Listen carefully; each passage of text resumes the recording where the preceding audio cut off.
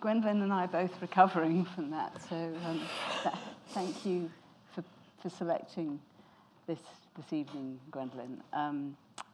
I hadn't seen it for 25 years because when I did first see it in 1993 in the cinema that existed on the Haymarket, I was left speechless at the end of having watched it, and I'm pleased it's Gwendolyn who's going to be answering the questions because I'm left speechless again. But perhaps you can take us back to who you were and where you were when you first saw it and what it felt like to you. I think I would have been about 14 when I first watched The Piano, and I used to read magazines avidly, and I saw it advertised, and something about the pictures from it that really drew me to it. I'm not sure why. Sometimes images sort of speak to you in a much deeper way than you can intellectualize.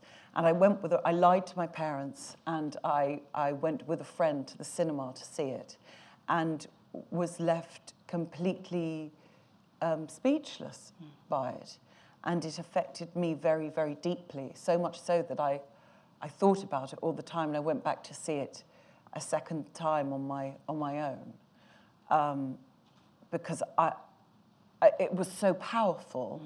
I didn't know if it was real, and so I went back a second time, and it was even more powerful. It had the same power, if not more, and so I used to watch The Piano while I was at drama school. I used to come home from a 12-hour day and watch it to relax and fall asleep to. Most nights, actually.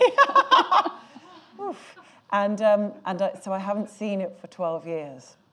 And I haven't seen it in a cinema since I saw it when I was 14. And it's had a profound effect on my life, and I think watching it tonight has made me realise quite how profound that has been, and quite how many questions it answered and questions it raised then and now. Wow.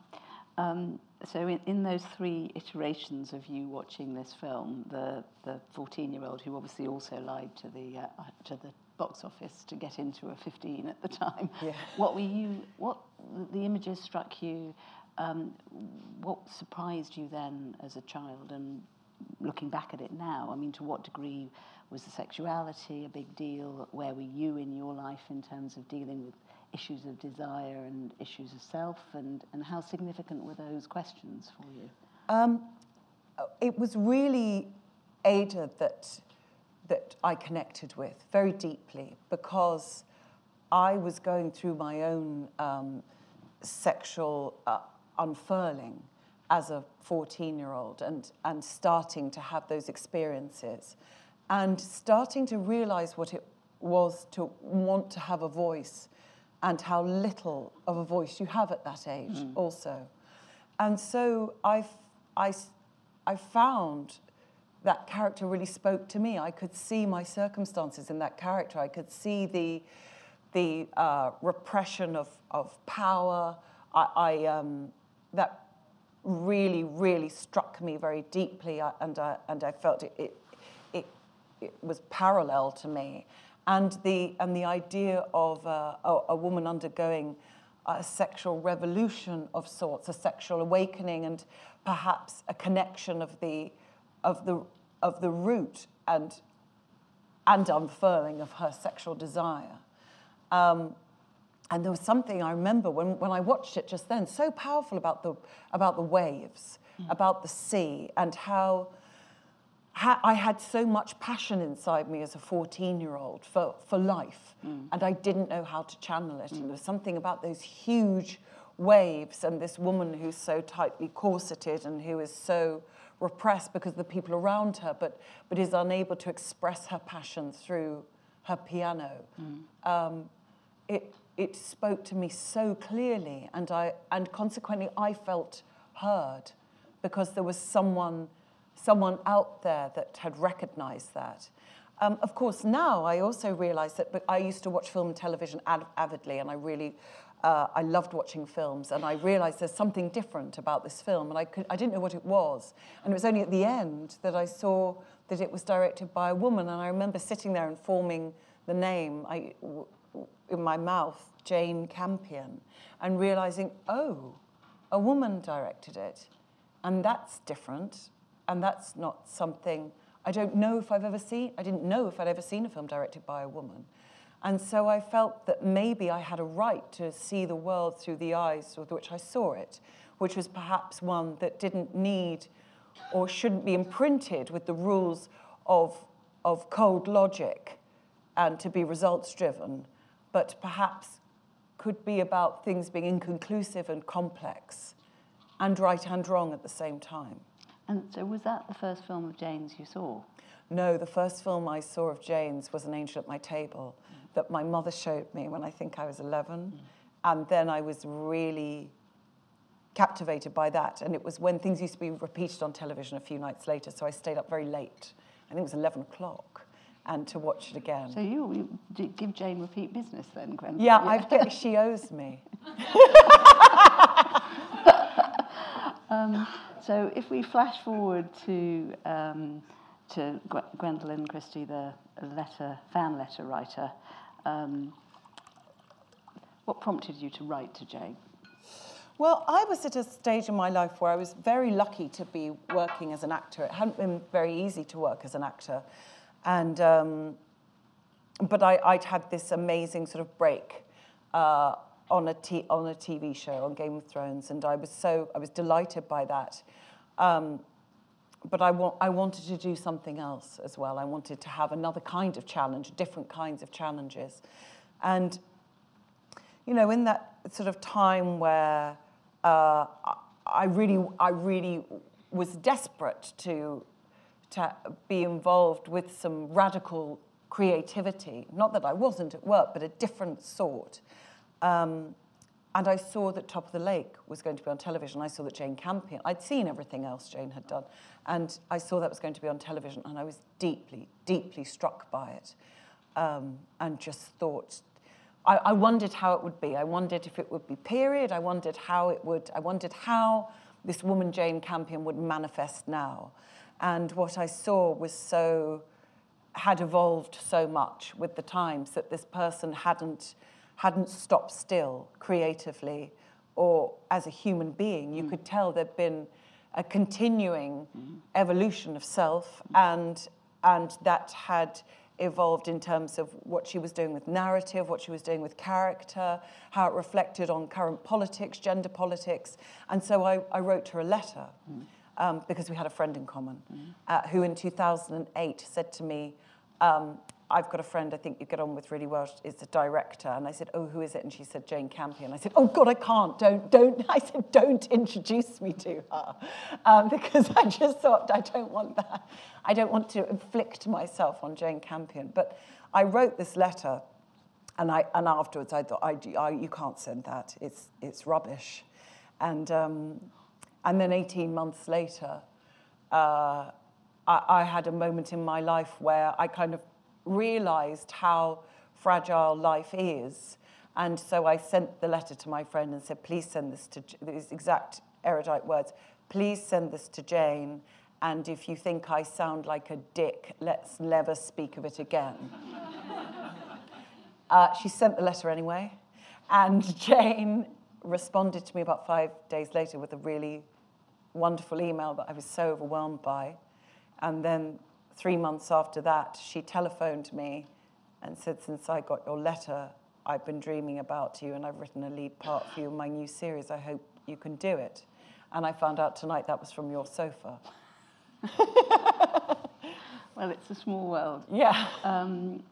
So if we go on and talk a little bit about working with her after that experience, you've talked about the complexity of her narratives and the way she sees the world. Is that the way she encouraged you to work as an actress and when you were working together on Top of the Lake? What did you learn from her working up close as opposed to from watching the work on screen? I really learned a huge amount from Jane, and she totally changed the way I see the world and the way in which I see my working life. It was not an easy process, but all the characters were not easy either. And Jane wants it to be real, and she wants you to be present. And sometimes I think she has to break through a lot of what it is you present in order to get to who you are. And in opening up that channel, you start to produce things that are more truthful, rather than intellectualized responses or something that's deliberately crafted and then maybe emotion applied to it. It's a process that can feel more chaotic, but you feel incredibly alive. And you're never working to fill anything. It's already filled. You're just desperately trying to sort of drive the car. But anything is happening. And that was the first time. I remember we did a scene together, and afterwards she said, "I love it when you obey your own rhythms." And I had no idea that that's what I'd just done, because I hadn't censored myself, I hadn't controlled, I hadn't tried to control. And she had put me into that space. And she also gave me something really incredible, which is to realize that you can be unstoppable. And someone phenomenal like Lizzie Moss is like that when she works anyway. It doesn't matter what obstacles are there. She doesn't see them. She's focused on the scene. And I wasn't like that. You know, I was often scared. I was scared because I was a long way away from home. I was scared because they were very challenging and new working methods. And I was scared because I suppose she was liberating me. And it's painful being, it feels painful to be born. You know, and that's how it felt. It felt like walking through fire, because it was so shocking and so new, and very frightening sometimes. No, I mean, I think watching that process of Ada and Baines and the piano and the evolution of their relationship sort of gives me some insight into what I imagine that process of liberation is, where you're pushed to the edge and then you discover a new sense of self and where your boundaries are and where you're going to go with her. I remember Jane actually telling me a story, if I can take the liberty of crudely paraphrasing an anecdote, which I will tell badly, about the rehearsal scene between Harvey Keitel and Holly Hunter, when they were trying to understand how to build up a sense of tension around the piano before the first real touch. I don't know whether it was the touch through the tights or the touch on the arms, but she had suggested to Holly that Holly sit in the rehearsal room at the piano, and that Harvey come and touch her after a while, after she'd been playing for a while. And apparently Holly sat at the piano and she played, and she played, and she played. And about 5 minutes went by, and Harvey hadn't got up and moved, and she sort of looked at Jane, who said, "Just keep playing." And she played, and she played, and she played. And they were both really confused as to why Harvey hadn't got up to go over and move and touch her. But the tension in the room was brimming. And just when it had reached a peak, he went over and put his hand on her shoulder. And apparently that just gave them the template for how to deal with that kind of erotic tension that I think permeates through the whole of that film. And I think it takes a certain sort of confidence to do that, really. And obviously I haven't been inside the method, and you have. But I wondered how much confidence, having gone through the process of being broken down and told to reach out to limits and coming out of it, has left you with in terms of future work that you hope to do. It really has. I mean, it was quite an extraordinary experience filming Top of the Lake and working with such exceptional people, but being encouraged to take such risks. And I did feel exhausted afterwards. I was exhausted by it on lots of different levels. And also it was a deeply personal, you know, when your idol writes a part for you, and it is as complicated and challenging as that part was. I mean, it involved elements of me, but it wasn't me. It involved some elements about me that I don't feel comfortable about, and and it doesn't end well, and it isn't overcoming the obstacle, and it doesn't make things right. It sort of makes things worse.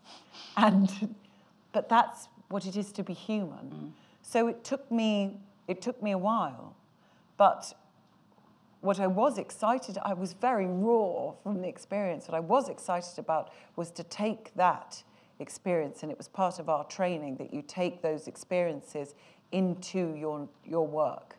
And I could still often be scared, but it's a life's work, isn't it? And the thing I feel proud of is that with each opportunity I have, I'm able to go a little bit further. And it might not be the exact result, kind of giant, trembling result that I want it to be, but it's a little bit further, of leaving myself alone, of letting it come out, and of something that the piano did very much subconsciously, and I'm pleased it was subconscious. As precocious as I was as a child, I wouldn't have been able to intellectualize what it was, but that the idea that we have impulses that we can't deny. And I remember one of the first things Jane said to me is, you can't deny the body. Your body doesn't lie. And so listening to that rather than governing with the mind is I think, one of the most enjoyable ways to enjoy being an actor. The body as in the exterior or the interior? Well, I mean, it's the whole thing, isn't it? I mean, it's about everything. It's not just your mind, it's not just your body, it's not just your organs. It's about everything that's outside of you as well. And just allowing yourself to respond to that. You know, I've been looking at Joseph Campbell recently, who very much is focused on the same premise of we are everything. And the more that we listen to that, the more that we stop talking and start listening, the more we don't have to think.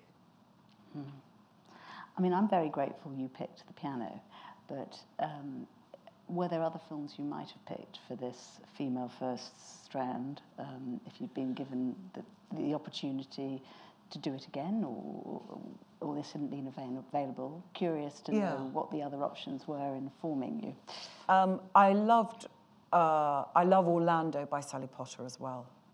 That's another film that I saw around about the same age, where as someone that didn't always fit the society's conventional type of what it is to be female, whatever that is, I saw something, I saw the film before I read the book, and the idea of switching and changing gender, of being from another time, of the license of flamboyance, of love being in so many different forms.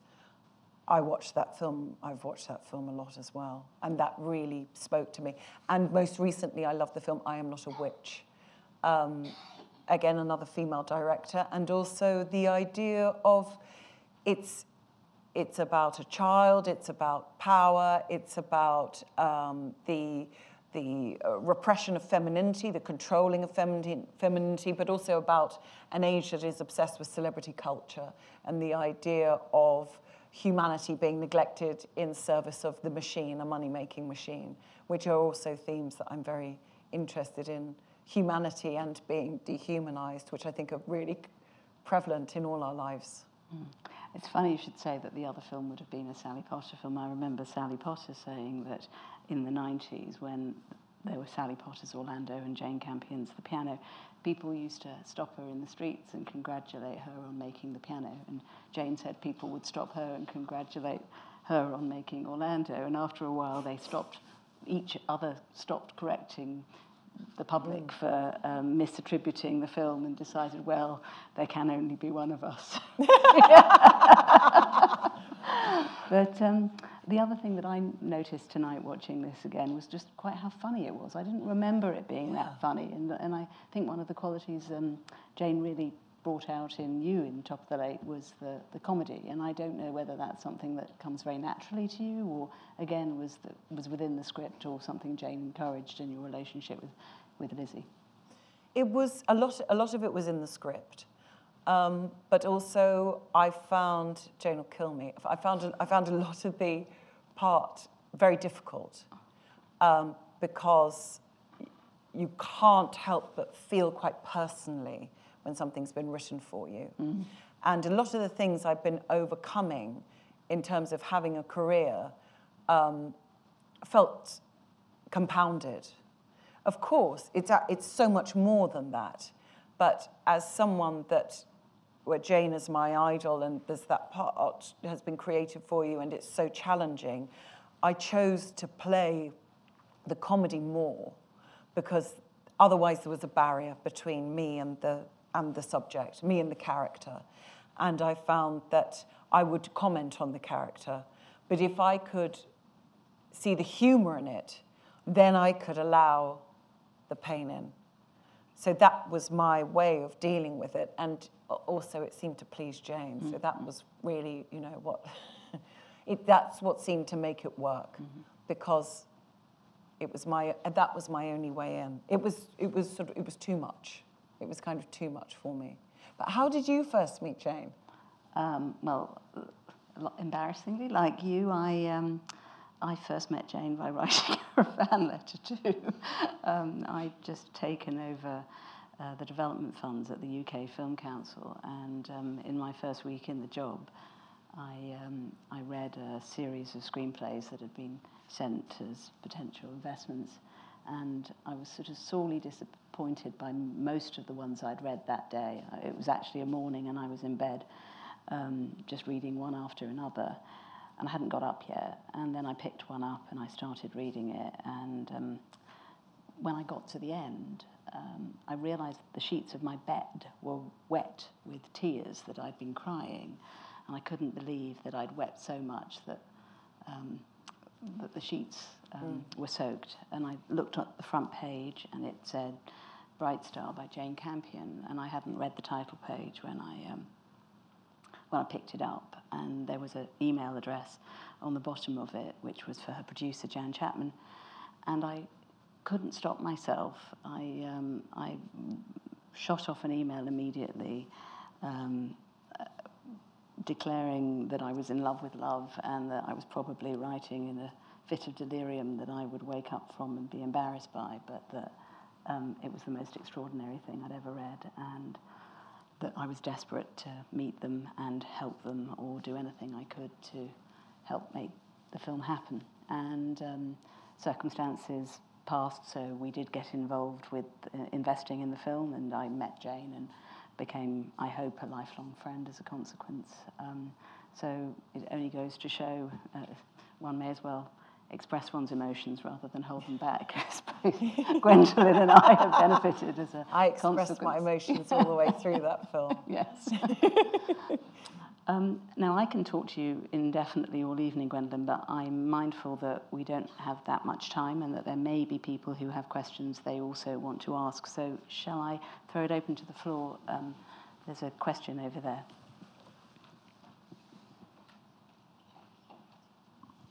Gwendolyn, thank you so much for this. I mean, this is the first time I've actually seen this in any shape or form, so it's your experience. I mean, you mentioned about the imagery of the waves and everything, but obviously, as time goes on and you see a film again and again, this obviously is one you've seen repeat viewings, are there other images in the film that have stuck with you, that have sort of spoken to you now compared to when you first saw it, that sort of stick out?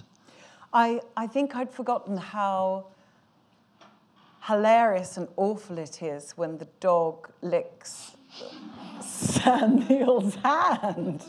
I mean, it's really... I remember seeing it as a teenager and gasping with shock, and I'd forgotten quite how sort of funny and awful it is. And also, I was just laughing with my dear friend Jodie about the really terrible moment where, after he's cut off Ada's finger, he sort of attempts to rape her, and she comes to, and he says, "Feeling better." It's absolutely extraordinary moment that I think I don't know why that hadn't stayed in my mind more. It's so shocking and extreme. But for me, the enduring one is that never fails to really make me incredibly emotional is the final image of her suspended above her piano. It's a very profound moment. And possibly the image you saw that made you want to go and see the film I think in the it first was. place. Yeah. I think it was. So a question down here in the front row.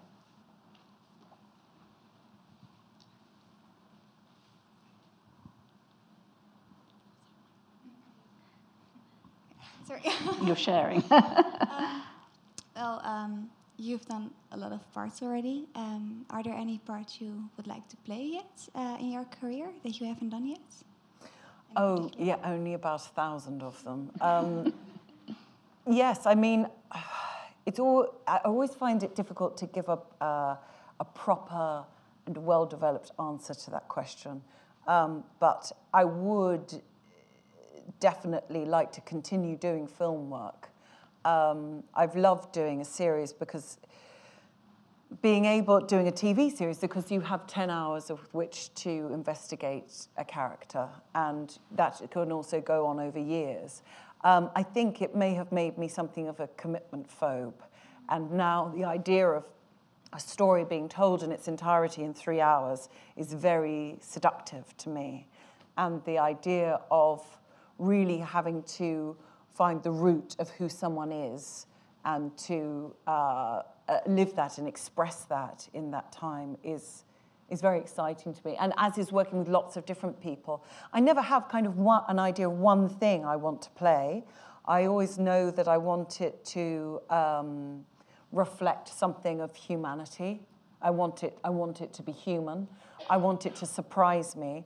And I want it to be outside of gender norms. I know that's a very sort of fashionable thing to say, but what I loved about the piano was that it was a woman of will. She had extreme will. She had will, and she was willing to take risks and to obey her body. And that felt unique to me. In the way that other parts I've played, like in Game of Thrones, the idea of a representation of a different kind of woman that isn't adorned with femininity, that isn't conventionally attractive or cute or sexy. But just to keep exploring what it is to be human, it is to be a woman, but also to be human, and just do polar opposites of things all the time. Thank you so much. Thank you. I'm not going to take too much of your time. I just wanted to say that this beautiful little woman here traveled all the way from Amsterdam to see you. She absolutely adores you. And if you could take just 1 minute of your time after this to take a picture of her, she will be over the moon for the rest of her life. Of course. Oh, thank you so much. For traveling. Thank you very much. I think there's another question down on this row. Hi, thank you very much for all the information you've given so far. I just had a question about character work, because you've spoken a lot about kind of the importance of also humanity and just adapting to each roles and how hard it can be sometimes. And I'm sure there's maybe a few aspiring actresses here, and I do find that sometimes, especially when you really get into characters, you sometimes almost lose yourself a little bit because you're so deep into understanding how to portray a certain feeling and emotion, and you want to learn and you want to change. Would you have any advice as to how perhaps to really, at the end of the day, also always stay true to yourself as well, in a way? Just, adapting, but still, at the end of it, be able to go home and be like, okay, because sometimes it can be a bit hard. Yes, I think that the kind of training that I had and we had told you, that's it, you switch off. And it was so much about discipline that you weren't really allowed to do that. You weren't allowed to take it with you. You might take it with you, but that's it. You put it down. And the more that you focus on, I've worked with actors who are extraordinary and resonate with very real emotion, and then they stop. That's not. I can't just stop like that, but you have to. And you have to just be normal, whatever that is. You have to go about routine and just save it for work. Thank you very much. Do we have any question in the middle from the lady with her hand up there? Thank you.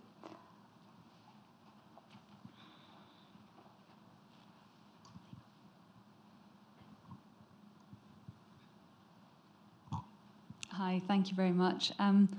I watched the movie when I was 14 as well, and the thing that I loved most about the film was the music. I played it on the piano for years afterwards, and when I was studying for my exams at school, I had it on repeat, and I just wondered if you could talk. Sorry, if you could talk a bit about the music and how it affected you as well. It's so deeply affecting the music, isn't it? I remember being lucky enough to meet Michael Nyman a few years ago, before I met Jane and worked with her, and I asked him about the music for this, and he said the first thing Jane said to him was, "I don't want any of that Philip Glass shit."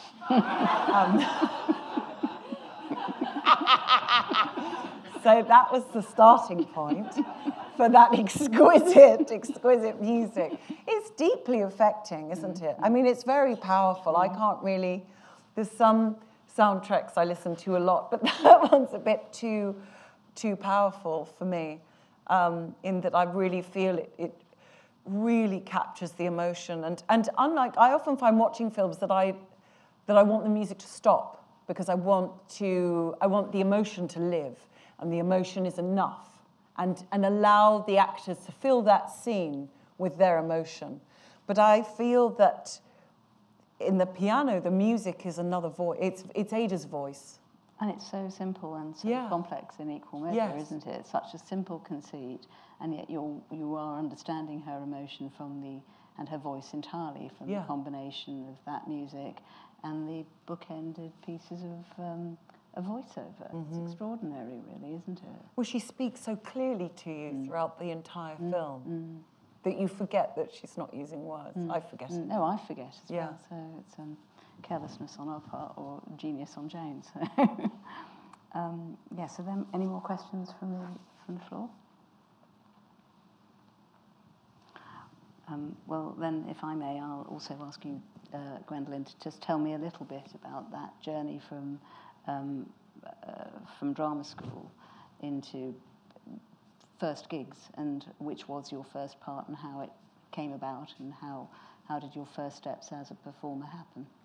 I was very, very, very, very lucky, and really landed surprisingly on my feet from a situation of not having agents interested in me at all, and one tiny agent took me on and was very enthusiastic about me, which was amazing. My first job was at the Royal Shakespeare Company doing Great Expectations, and I was hugely lucky that I finished drama school, and that started 6 weeks later. 6 weeks? Yeah. So I had a summer break. I mean, it was undreamt of luck, that sort of thing. And, you know, that kind of luck gives you a lot of confidence as well, that you think, well, it can't be, although everyone's told me I'm not going to work and I'm not going to be the kind of actor I want to be, for that to happen, it's... On the grounds? Sorry? You're not going to work and you're not going to be the kind of actor you want to be? Oh, because we were told that people wanted, you know, beautiful, kind of average-looking women, and that we could play character parts, but probably not till we were much older. That's, you know, and that the school, as most drama schools did, and maybe still do, I don't know, but they would take 20 boys and 10 girls and I would say, I remember asking, why is this? And being told, because it reflects the industry, there just aren't the parts for women, and it wouldn't be fair to take on more. And I sort of thought, well, maybe you have to pressurize the industry, but that things were very different 15 years ago now we started. I think it was 15 years ago I started drama school. The world was such a radically different place. 12 years ago when I left, it was a really, really different place. And it's been an amazing coincidence that with the birth of the internet, people have everyone has an equal voice in the form of the internet, and it's taken very seriously. It's used as a sort of record of ways in which to measure response. And also it's given people the platform to express their views about what they want to see in their entertainment, that they want to see themselves reflected, that they are there as paying customers, people from all walks of life, all skin tones, all backgrounds, all genders, all everything, you know. And I think we're seeing also in those kind of big films that are being released that people aren't interested in the same narrative anymore. And you see films like Wonder Woman and Black Panther, those big mainstream blockbusters, and people are excited about those because it's a different story. And yet somehow this film remains singular, exceptional, still the only film to have been directed by a woman and to win a Palme d'Or. Still so many firsts in terms of recognition and awards. And I think that's probably as much to do with a tribute to the originality of the filmmaking as opposed to Jane's gender per se. Yeah, absolutely. And because she goes beyond gender, you know, she isn't commenting on a gender. You hear Jane's voice so clearly in this, and it's so pure, and it's so, it's not limited, and it's not controlled. She's free. And I think that's very interesting, that she, in a person being free who happens to be a woman, they make a film as astounding as that. And I think that says it all. Well, I think that probably says everything we can say about this. And thank you, Gwendolyn, for picking it, for sharing your thoughts, for sharing your intimacies with Jane. And thank you. Thank you all for coming.